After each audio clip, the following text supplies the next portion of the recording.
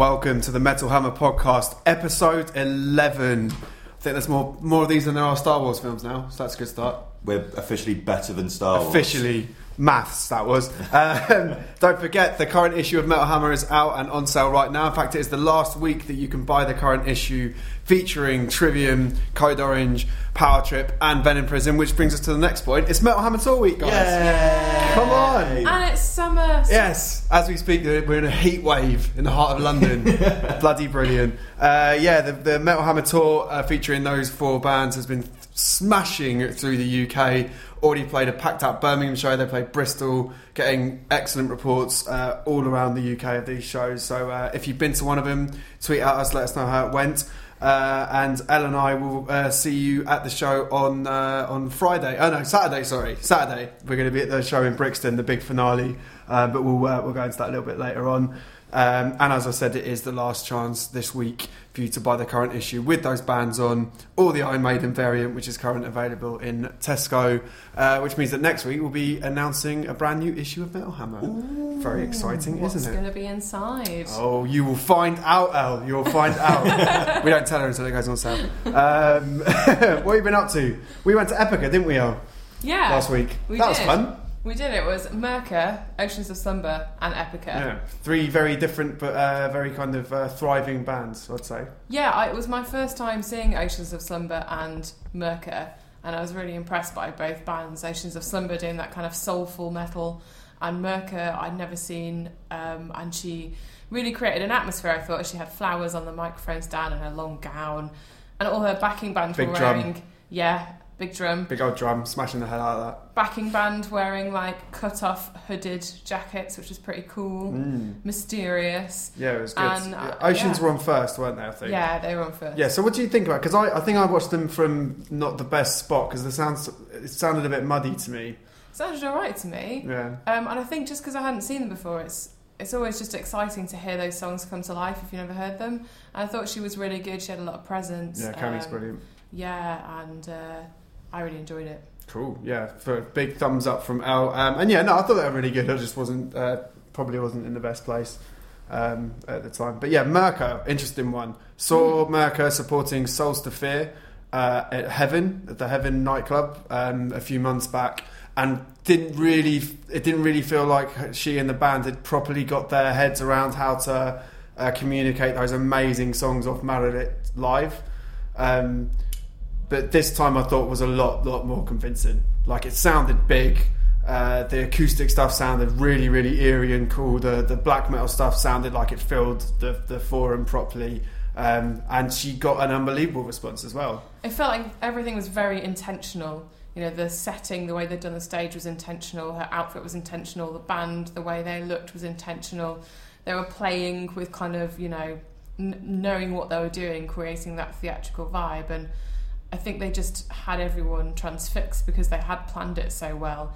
And I couldn't hear anybody talking when she was on. Every time she played a song, there was just literally rapturous applause. Yeah. It was a really good reception. It's true about that not talking thing either, considering the fact, you know, middle bands, most people presumably there for the headliners. And there are a couple of tracks, like I mentioned earlier, where she kind of went into the slow, kind of really folky, kind of pagan-y stuff.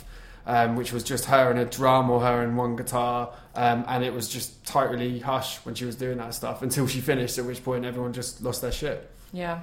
Very cool. What do you think of Epica? I'm always a bit torn on Epica. I think they do a fantastic show. You cannot fault the show.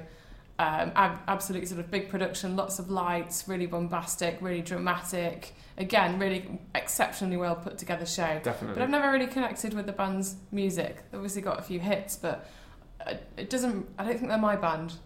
Yeah, I know what you mean. They don't. For a lot of people, they don't seem to have the same. I mean, for me, I don't feel quite the same emotional connection to them as I do certain other symphonic metal bands. But having seen them at least kind of once on pretty much every album cycle over the last few years, you spot on, really. They've really got to the point now where they put on a great show, and you know, they packed out the forum. It was pretty much sold out, I think, and people were going absolutely nuts for it.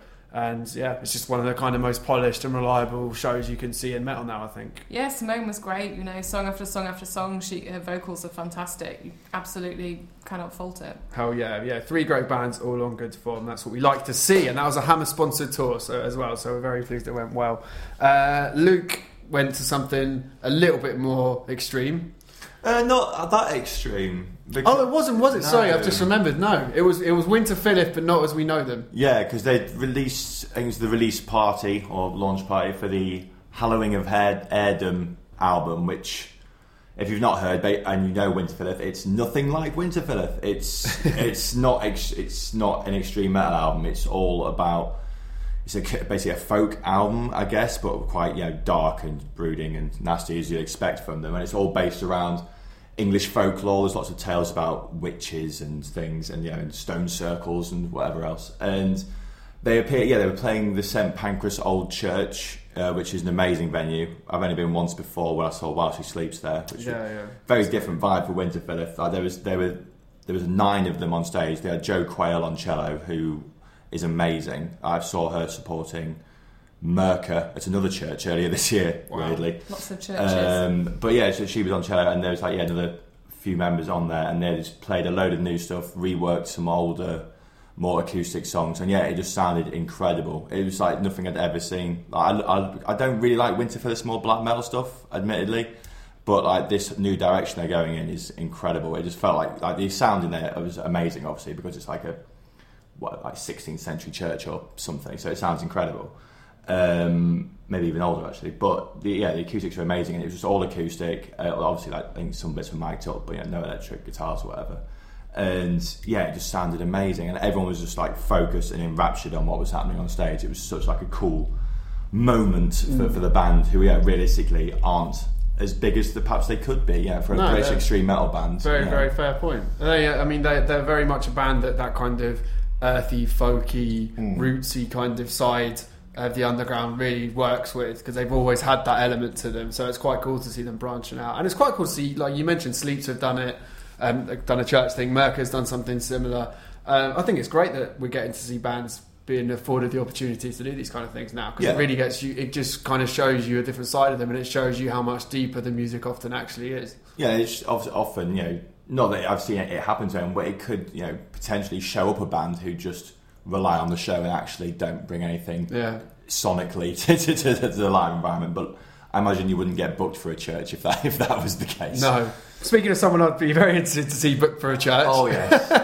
Don't know what the hell that would be. Cathedral of party. We all went to see Andrew WK on Saturday night. I mean, I think if you know anything about Andy WK, you can probably imagine what it was like, but it was even better than you'd imagine. It was fucking great, wasn't it? Yeah, I'd never seen him before. So what was your first impressions? I've seen him once before, a few years back. Yeah, me too. Just how instantly the adrenaline and the sort of euphoria hits. Like, as soon as he came on stage and opened with, was it Music Is Worth Living For? He opened with, instantly everyone was like, yep, I'm here. And just levels of everything were just raised straight through the roof. And it was like, okay. And it didn't really stop. No, it was bananas the whole way through, wasn't it? Yeah. And there was definitely, the new album doesn't have quite as many of those obvious kind of like piano-led rock and roll, high-tempo numbers that he's known for. So there were we said afterwards, there's a kind of a few lull moments in the set, which might have lent themselves a bit, because I guess it's quite rare for people to be able to just fully lose their shit for an hour and a half straight. Andrew WK did fully lose his shit for an hour and a half straight. Yeah, he didn't stop. Imagine it was like a cross between being at a church service and inside a kids' cartoon. It was just the energy. It really was like off the chart. And one thing I really admire about him is the fact that he always says you should party as much as you can, and even if you don't feel like partying, basically just start partying and put yourself in that mindset, the party mindset, just do it. And it's all very deliberate. They can come on and they do this big party show, and he's lunging at the keyboard and he's singing, and his backing band are like playing a role and a character, And you can't help but get swept away on that. If you were in a bad mood before, you can't have left in a bad mood. No way. Yeah, it was really, really, really special. Very, very cool. Ever Again as well. The song Ever Again, that always makes me throw my arms in the air anyway. Even if I'm on my own in my house, that sounded amazing. And I did throw my arms in the air. And I pretty much just shook Luke's shoulders and was like, Luke, Ever Again. And Luke just looked at me like he wanted me to die.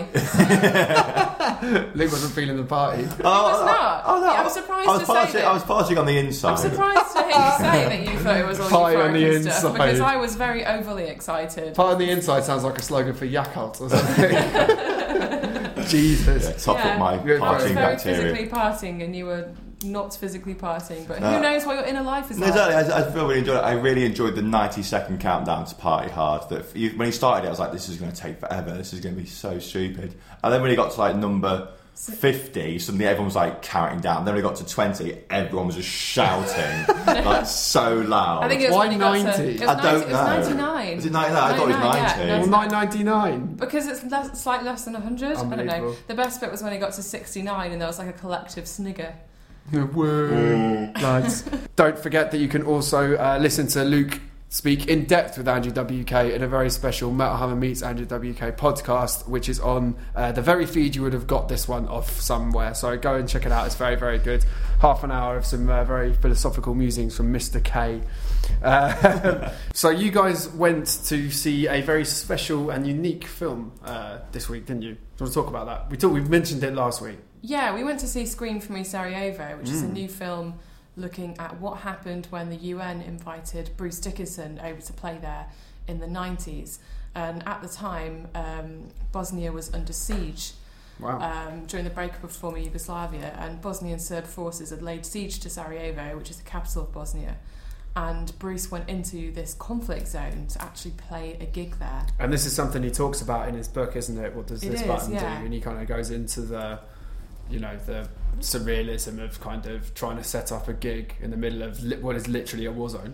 Yeah, so the documentary was really interesting. It was led by somebody from Bosnia who I think he was very young during the conflict, so he doesn't really remember, and he was kind of going and interviewed various people. And they had Major Morris, I think his name was, who was the guy at the UN who actually asked Bruce to come over, and how he kind of had this big idea that they could stage a gig. And his superiors were kind of against it, but he, got in touch with Bruce. Bruce said yes, told his band members he didn't really know what was going on. And they all went over there, and they got there, and they were told they had to turn around and go back because the conflict was too great. And what happened is that they got offered a ride into Sarajevo, and they kind of ended up managing to get there and play this gig. And they had so many people on the documentary who actually went there and said how much it changed their lives to see something as powerful as a live show when they were stuck in this horrendous situation, living every day thinking that it was going to be their last day. Wow. That's a really emotional and powerful piece of cinema, really. It's like, I think the outcome's very positive, but like listening to people's stories, because like, the first half of it, Bruce isn't even on the screen for like the first 40 minutes or something. It's very much, this is what happened. And I had no idea really about the Sarajevo situation, because I was a child when it happened. And watching how these people's lives were affected, and how the singer of Iron Maiden could give such a positive reaction to all these people, it was very It's an amazing thing to see. Definitely that kind of stuff is always a real reminder to not take being able to just do something like go and see a metal band for granted. Bruce was very good in his interviews. He sort of said, you need to appreciate the strength of people's reactions. I kind of went in to play a gig, but they were living this every day.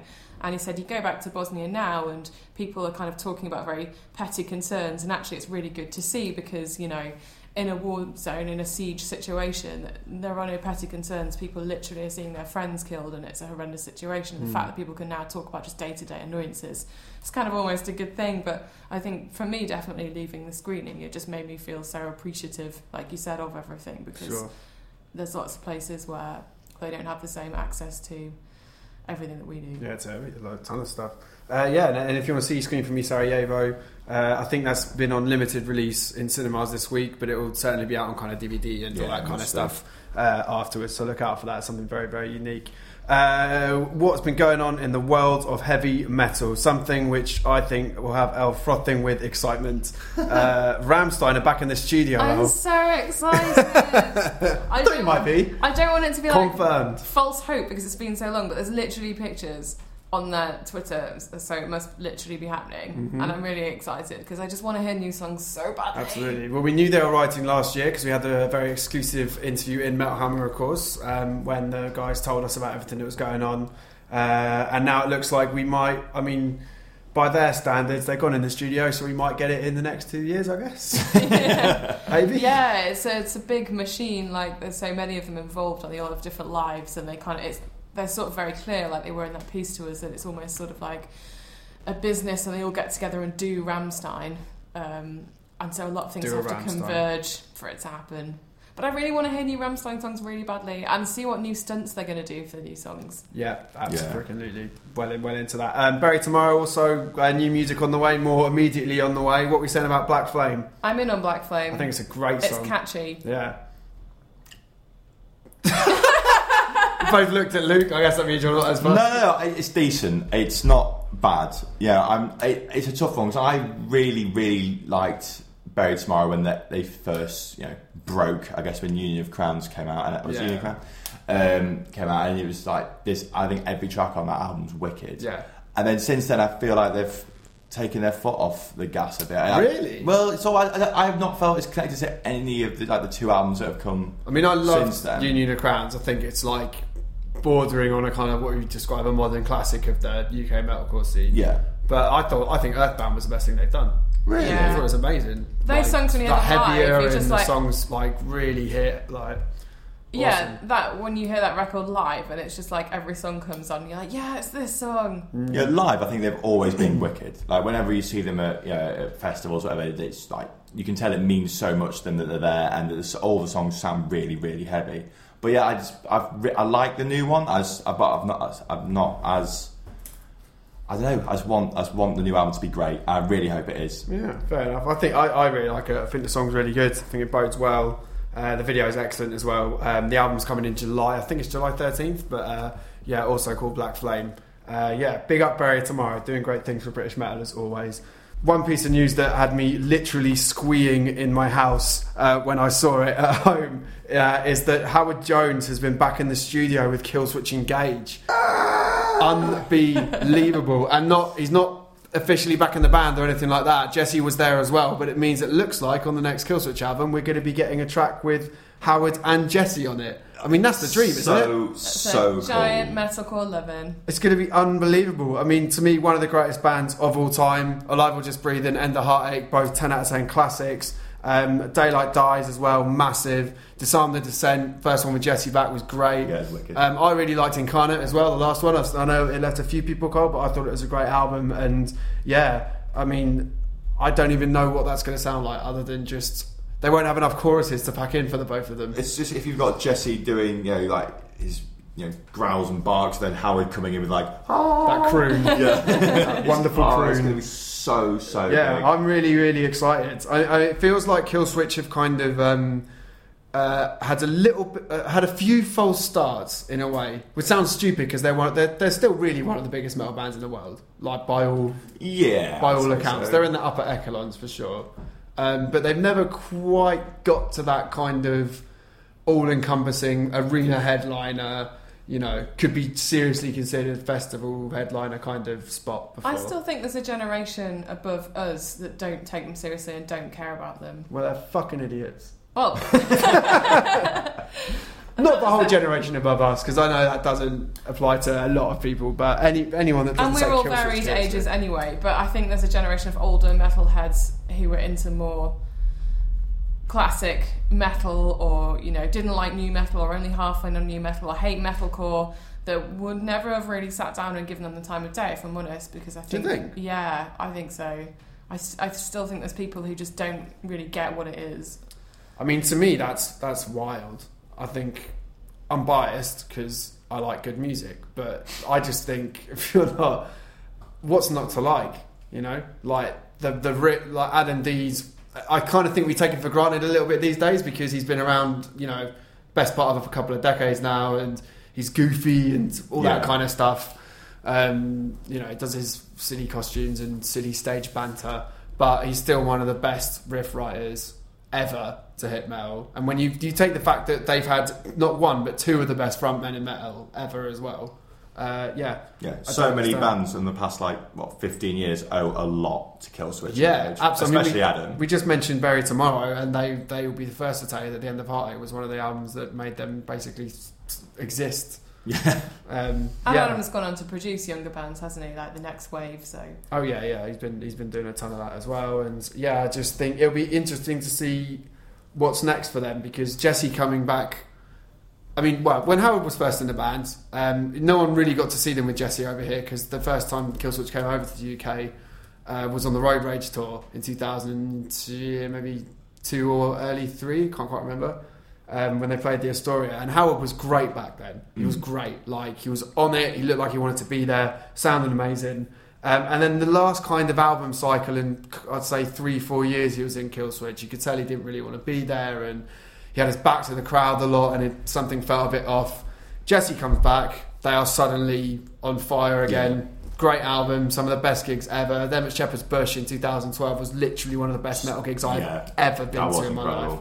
And they've just been on it since, and it'd be interesting to see if they can carry on kind of riding the momentum of Jesse coming back into this next phase. I hope they can. As I said, I think they're one of the best. And I think the reaction everyone had to this picture of Howard and Jesse being there is sort of not necessarily reignited the fire, but I think everyone's gone, this is going to be amazing. Yeah. No one's seeing this as negative. I think it shows you how much they mean to people as well. Like I was saying, there's a generation of fans who they are one of the most important bands going.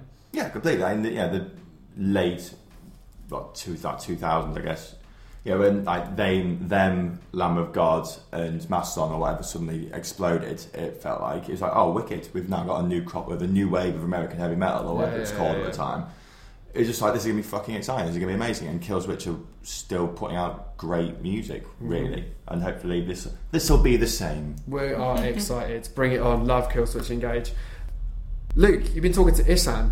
I have. Is as you listen to this, his new album is out next week. Called Armor. There's an accent on the A, and I don't know how to pronounce it. At least you're being honest. Armor, I think it's pronounced Armor. But yeah, I spoke to him for a Metal Hammer Meets that's coming out next week. But there's a clip which is a really sort of interesting and quite nerdy chat, really, about songcraft for quite a lot of it. And then we get into a bit at the end. We get a bit into religion, which is sort of about music as religion and believing in Iron Maiden instead of a higher power. But fair enough. Yeah, obviously. But then this clip is more about the new album and about sort of how he created it and how each song has its own identity, but how he ties it all together, and his idea of concept albums, and how Iron Maiden sort of introduced him to the idea of telling a story through music. Awesome. Well, we're going to play a little clip of that right now, and then you can check out the whole thing next week. You've said about the new album that each track has its own identity. Was it? At least that's the intention.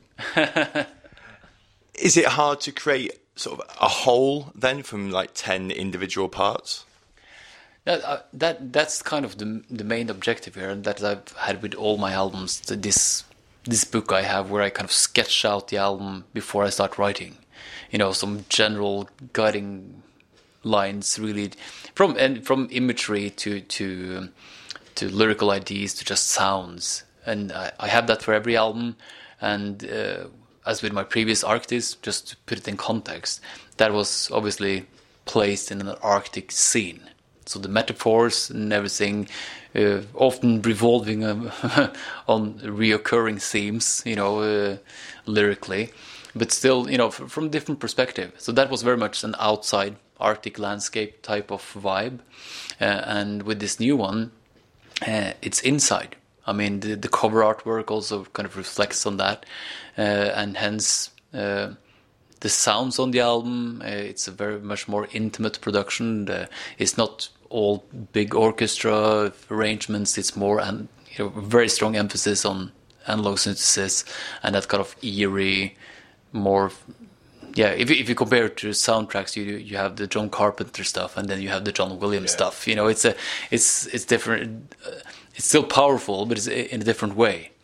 I had some guidelines like that, and creating that kind of framework, I think, helps me focus creative energy in that period of time, because I grew up on albums. I don't want to make a collection of 10 songs that I happen to write in that period. You want that to have some kind of connection. But of course, within that framework, I'd like to kind of explore the extremes. So that's why I have songs on the album that are purely black metal, and blast beats, to songs that are in essence just like a pop song. Yeah. And hopefully still making sense as one piece.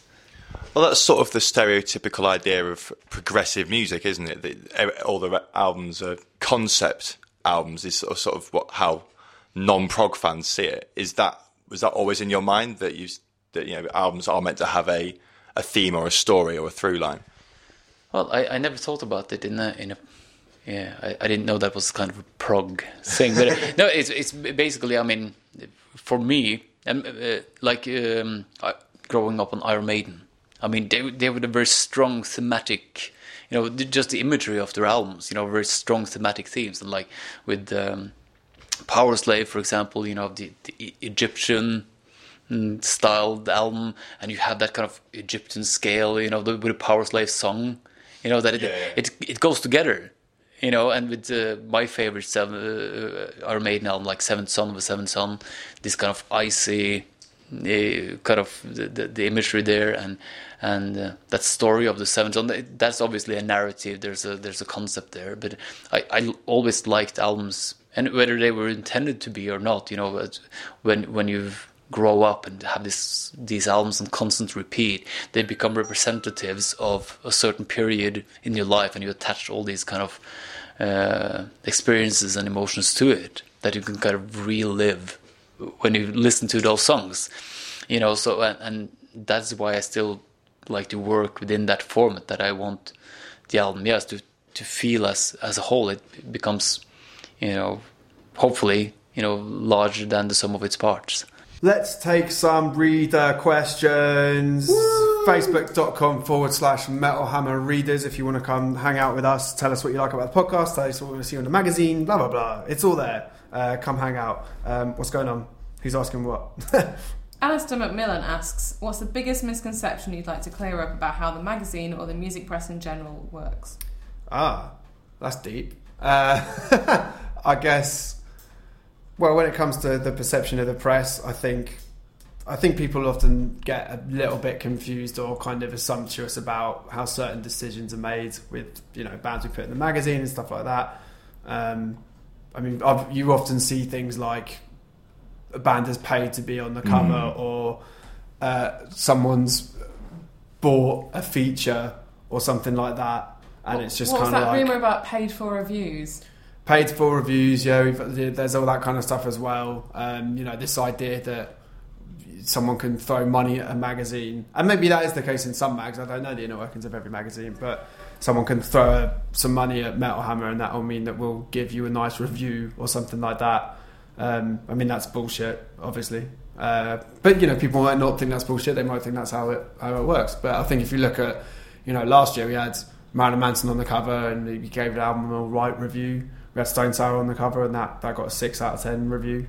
We have Metallica on the cover, and their last album got a 7. Certainly not a cut and dried thing that it all kind of works together in some weird, sinister, mafia type thing. So I don't really know where that's come from, but I don't know. See, looking at that's the one that's the only thing that still annoys me a little bit when I see some snarky, some of the mostly wonderful people on social media, but you do get a few kind of that is the only comments. The only one that still I just can't get my head around that. People think because you write about a band, a big band, a lot, they're obviously paying you. So it's like, no, I think people, Metallica, people probably want to read about. They don't need to throw £1 million at a magazine or whatever. Okay, a good one I saw was that someone said that they saw that Power Trip was on our current cover, and they said that they said they were like a shitty generic band or something, which is ludicrous anyway. But they said that they pay to get on. They have a management and a label that pays to get them on big tours. Right. And I was like, they're on Southern Lord. Like, a brilliant label, one of the best underground labels, but how much money do you think they have to throw around at stuff? It just blows my mind how That's people fucking think ridiculous. this shit works. That's how it goes. If we like it, it tends to go in the magazine. So there you go. But yes, sometimes we will cover the big bands more because they have more fans and people want to read about them. That's how it rolls. Tristan Chamberlain asks, what has been your favourite instance of a support band upstaging the headliner, including festivals? Only one instantly sprung to mind, which was Bloodstock 2 years ago, maybe was it 2 years ago, when Gojira were on before Mastodon, and Gojira basically wiped the floor with everyone that weekend. But it did just because Mastodon are notoriously not great at outdoor festivals anyway, and Gojira was coming on and proving what can be done, and for an hour, and then everyone was watching Mastodon like, oh fuck. That was, which I thought was amazing for Gojira, who are obviously headlining it this year. They are probably staked their claim. Probably staked their claim. Very, very good point. Funnily enough, we were just talking about Killswitch, and I remember when they did Brixton alongside Bullet for Valentine, and Bullet closed all those dates. But and it's nothing against Bullet, because Bullet are definitely one of the most polished and kind of solid live bands. Like, you're going to get a tight show, and some like bits of pyro and some nice trimmings and all that kind of stuff. But Killswitch, to me, like we said earlier, one of the best live bands in the world at the moment, and they just weren't hanging. No one was hanging with Killswitch that day. There's one that kind of made me sad in a sort of inverse way when we went to see Limp Bizkit and Korn at Wembley. Oh, yeah, and like, that was because we didn't think that was going to happen at all, did we? But I was kind of sad about it because Limp Bizkit came on and everyone was going mental and like losing their shit. And Limp Bizkit was sort of playing to sort of the old school crowd and doing all the hits, and sort of it was a bit tongue in cheek, and kind of it was a really funny sort of performance because it wasn't like, we've got a new record, we're touring it. It was just like, we're doing this random performance supporting Korn and we're just going to play all these random songs. And everyone was just crazy. And then Korn came on and the reception was just like a bit lukewarm, and it was still good, but it felt like people had kind of, gone all in on Limp Bizkit and then hadn't really saved any energy for Korn. And I love that last Korn record, and I was a bit gutted. I was like, why aren't people like reacting for these awesome songs? And Korn have been on such good form these last kind of 5 or 6 years live, and Bizkit kind of felt like they'd started going after their kind of initial big comeback with Wares in 2009. It kind of felt like they'd gone off the boil a bit. But yeah, that gig was funny, wasn't it? I kind of feel like there was a lot of, not to be snidey, but a lot of kind of part-timers / old school new metal guys and girls who had turned up because it was like kind of all like a nostalgia gig or whatever. Yeah. And because, like you said, Limp Bizkit just smashed through all the hits, whereas Korn's set was quite like 21st century heavy, which I really like because I love really that shit from that era. But yeah, that was a funny one, wasn't it, actually? Yeah, I was just a bit like, it sort of looked on the surface as though Limp Bizkit had upstaged them, but it was, I don't know, like you said, I think maybe it was the mixture of the people who were there, and I felt a bit sad that Korn weren't getting a bit more recognition, really. Mm-hmm. Yeah, very, very odd. Robert Smith asks, Is that his real name? Does he just happen to have the same name as one of the greatest singers of all time? I didn't even clock what you meant there. And I was like, that's harsh. If he does, then that's a cool name. What if it's the Robert Smith? The Robert Smith wants to know the answer to this question. Okay. Yeah. Will music magazines ever survive being made redundant in the digital age? Yes. Merlin. Yeah. No pressure. Yes. Yes, they will. They're going to have to. I think, if you fast forward a decade or more, maybe we'll be in a place where, magazines don't exist at all. I'm not so sure for two reasons personally, and one of those is I think there's still a good few decades worth of a generation of people who grew up on magazines and kind of still like that format as a way to get their information and get some curation, which is very important. The internet gives you endless amount of info, but it doesn't necessarily give you the curation to actually kind of mould it into something tangible that you can get your head around a bit better. And I think magazines will always have a role to play in that. And I think also, people do still like physical products when it offers something, which I think, I'm very proud to say, I think Metal Hammer definitely still does that. Yeah, I think so. I've said this before. I think on The Independent I was quoted when we got interviewed as saying that it's going to... I think Clang. No, sorry. Hey, Renfrey. When I think magazines will go the same way as the vinyl market, where it's a thing that, say a music magazine will be a thing that a super music fan will buy, or someone who considers themselves a connoisseur, not just a fair weather music fan who might have a Spotify account or reads the internet. Whereas if you're a super music fan, you'll be willing to spend a £5 a month on Metal Hammer, which you should do. Absolutely, and we very much appreciate people that do, of course. Yeah, curation I think is really important. I'd really agree with you there. Like, to have a place where you can go and say, like, these are the interesting things going on that are happening. And I think, when Hammer did have the incident where the previous company went into liquidation and we were bought by our current publisher, Future, there was a bit of me that actually turned to Merlin and was like, this is really weird, because how am I going to read Metal Hammer? Like, there isn't a place that all these things are going to be in one area that I'm going to be able to pick up and read. Yeah, I mean, of course, it's a very pertinent question to ask, because, I'll just mention, Hammer didn't go out of business as such, but our parent company definitely did. And that sucks. But, we're, as far as Hammer goes, I'm not sure if it's something people are thinking about a lot because of what happened before, but, Future have been great with us. They've taken us in. They've allowed us to carry on doing the Golden Gods, which voting is still open for, by the way, and we will be announcing bands for very soon. And, they're supporting us with doing kind of bundles type things like we have with the Trivium issue recently, special edition covers, all the kind of stuff that makes magazines special that you just can't get from just an online article or whatever. That said, the man to my right, Mr. Luke Morton, does of course do a fantastic job with making sure we are sailing through the digital age with some level of competence. We certainly try. Hooray. Robo Kelzor asks, what are your thoughts on Ghost's new video for Rats? I love it. Yeah, it's brilliant. Yeah. We're all in on Rats. Yeah, song's great. The great video. Song, awesome video. Yeah. Singing in the rain goes goth. I think we can. It's great. We didn't know if they could follow up Square Hammer, one of the greatest singles of the modern age. Yeah, you love that song. They've done it again. I actually think now I might even like Rats even more. Like it's really, it's just so good. I mean, if nothing else, it's got probably the canniest hook I can think of any metal song having. Rats, like that is like so clever, because the first time you hear that, you're not going to get that out of your head for months. Yeah. And the video is great as well. I kind of want to go to that diner, to be honest. Yeah. If you haven't seen the video, it's got the Cardinal, the new fella in the diner. There's rats around, and then there's rain and a horse and some biohazard type thing going on.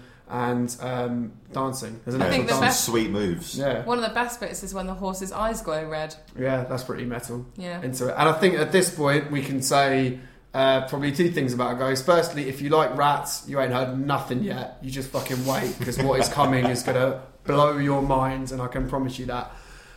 And if you're excited about Ghost, you should probably be paying very close attention to what Metal Hammer's up to next week. That's all I'll say for now. What's going on, Merlin? You'll all find out. That is the end of this week's show. Don't forget that you do have another week to buy our current issue. We very much appreciate your support as always. And if you're going to be at the Brixton leg of the Hammer tour, we will see you there. Elle and I are going to be there with some of the other Hammer staffers. So excited. It's going to be very special, isn't it? It is. And as this went out, there are still a few tickets left in London. London is actually the only place left in the UK you can still come see Trivium, Code Orange, Power Trip and Venom Prison all on one stage. It's going to be very, very special. Luke, meanwhile, is going to road burn. I am. I'm going to go. Well, we're going to be moshing. He's going to be chin stroking. Yeah. His arms folded at the back. In what, like 30-degree weather or something, in tiny venues? Yeah, it's going to be warm. It's going to be toasty. I'm not sure if I'm actually going to be in next week or not, because I'm going off to Rockville in Florida on Thursday, so I might be having to take time out to prep for that. But I might see you next week or I might not. I'm not really sure. Who knows? I won't. You won't? I'm going on holiday. Oh, maybe I'll come in then, because someone's got to fucking review the Hammer tour. I'll text you my thoughts, Luke. Fine. Some combination of Metal Hammer people will be with you for episode 12 next week. Thanks very much. We'll see you then. Cheers. Bye. Bye.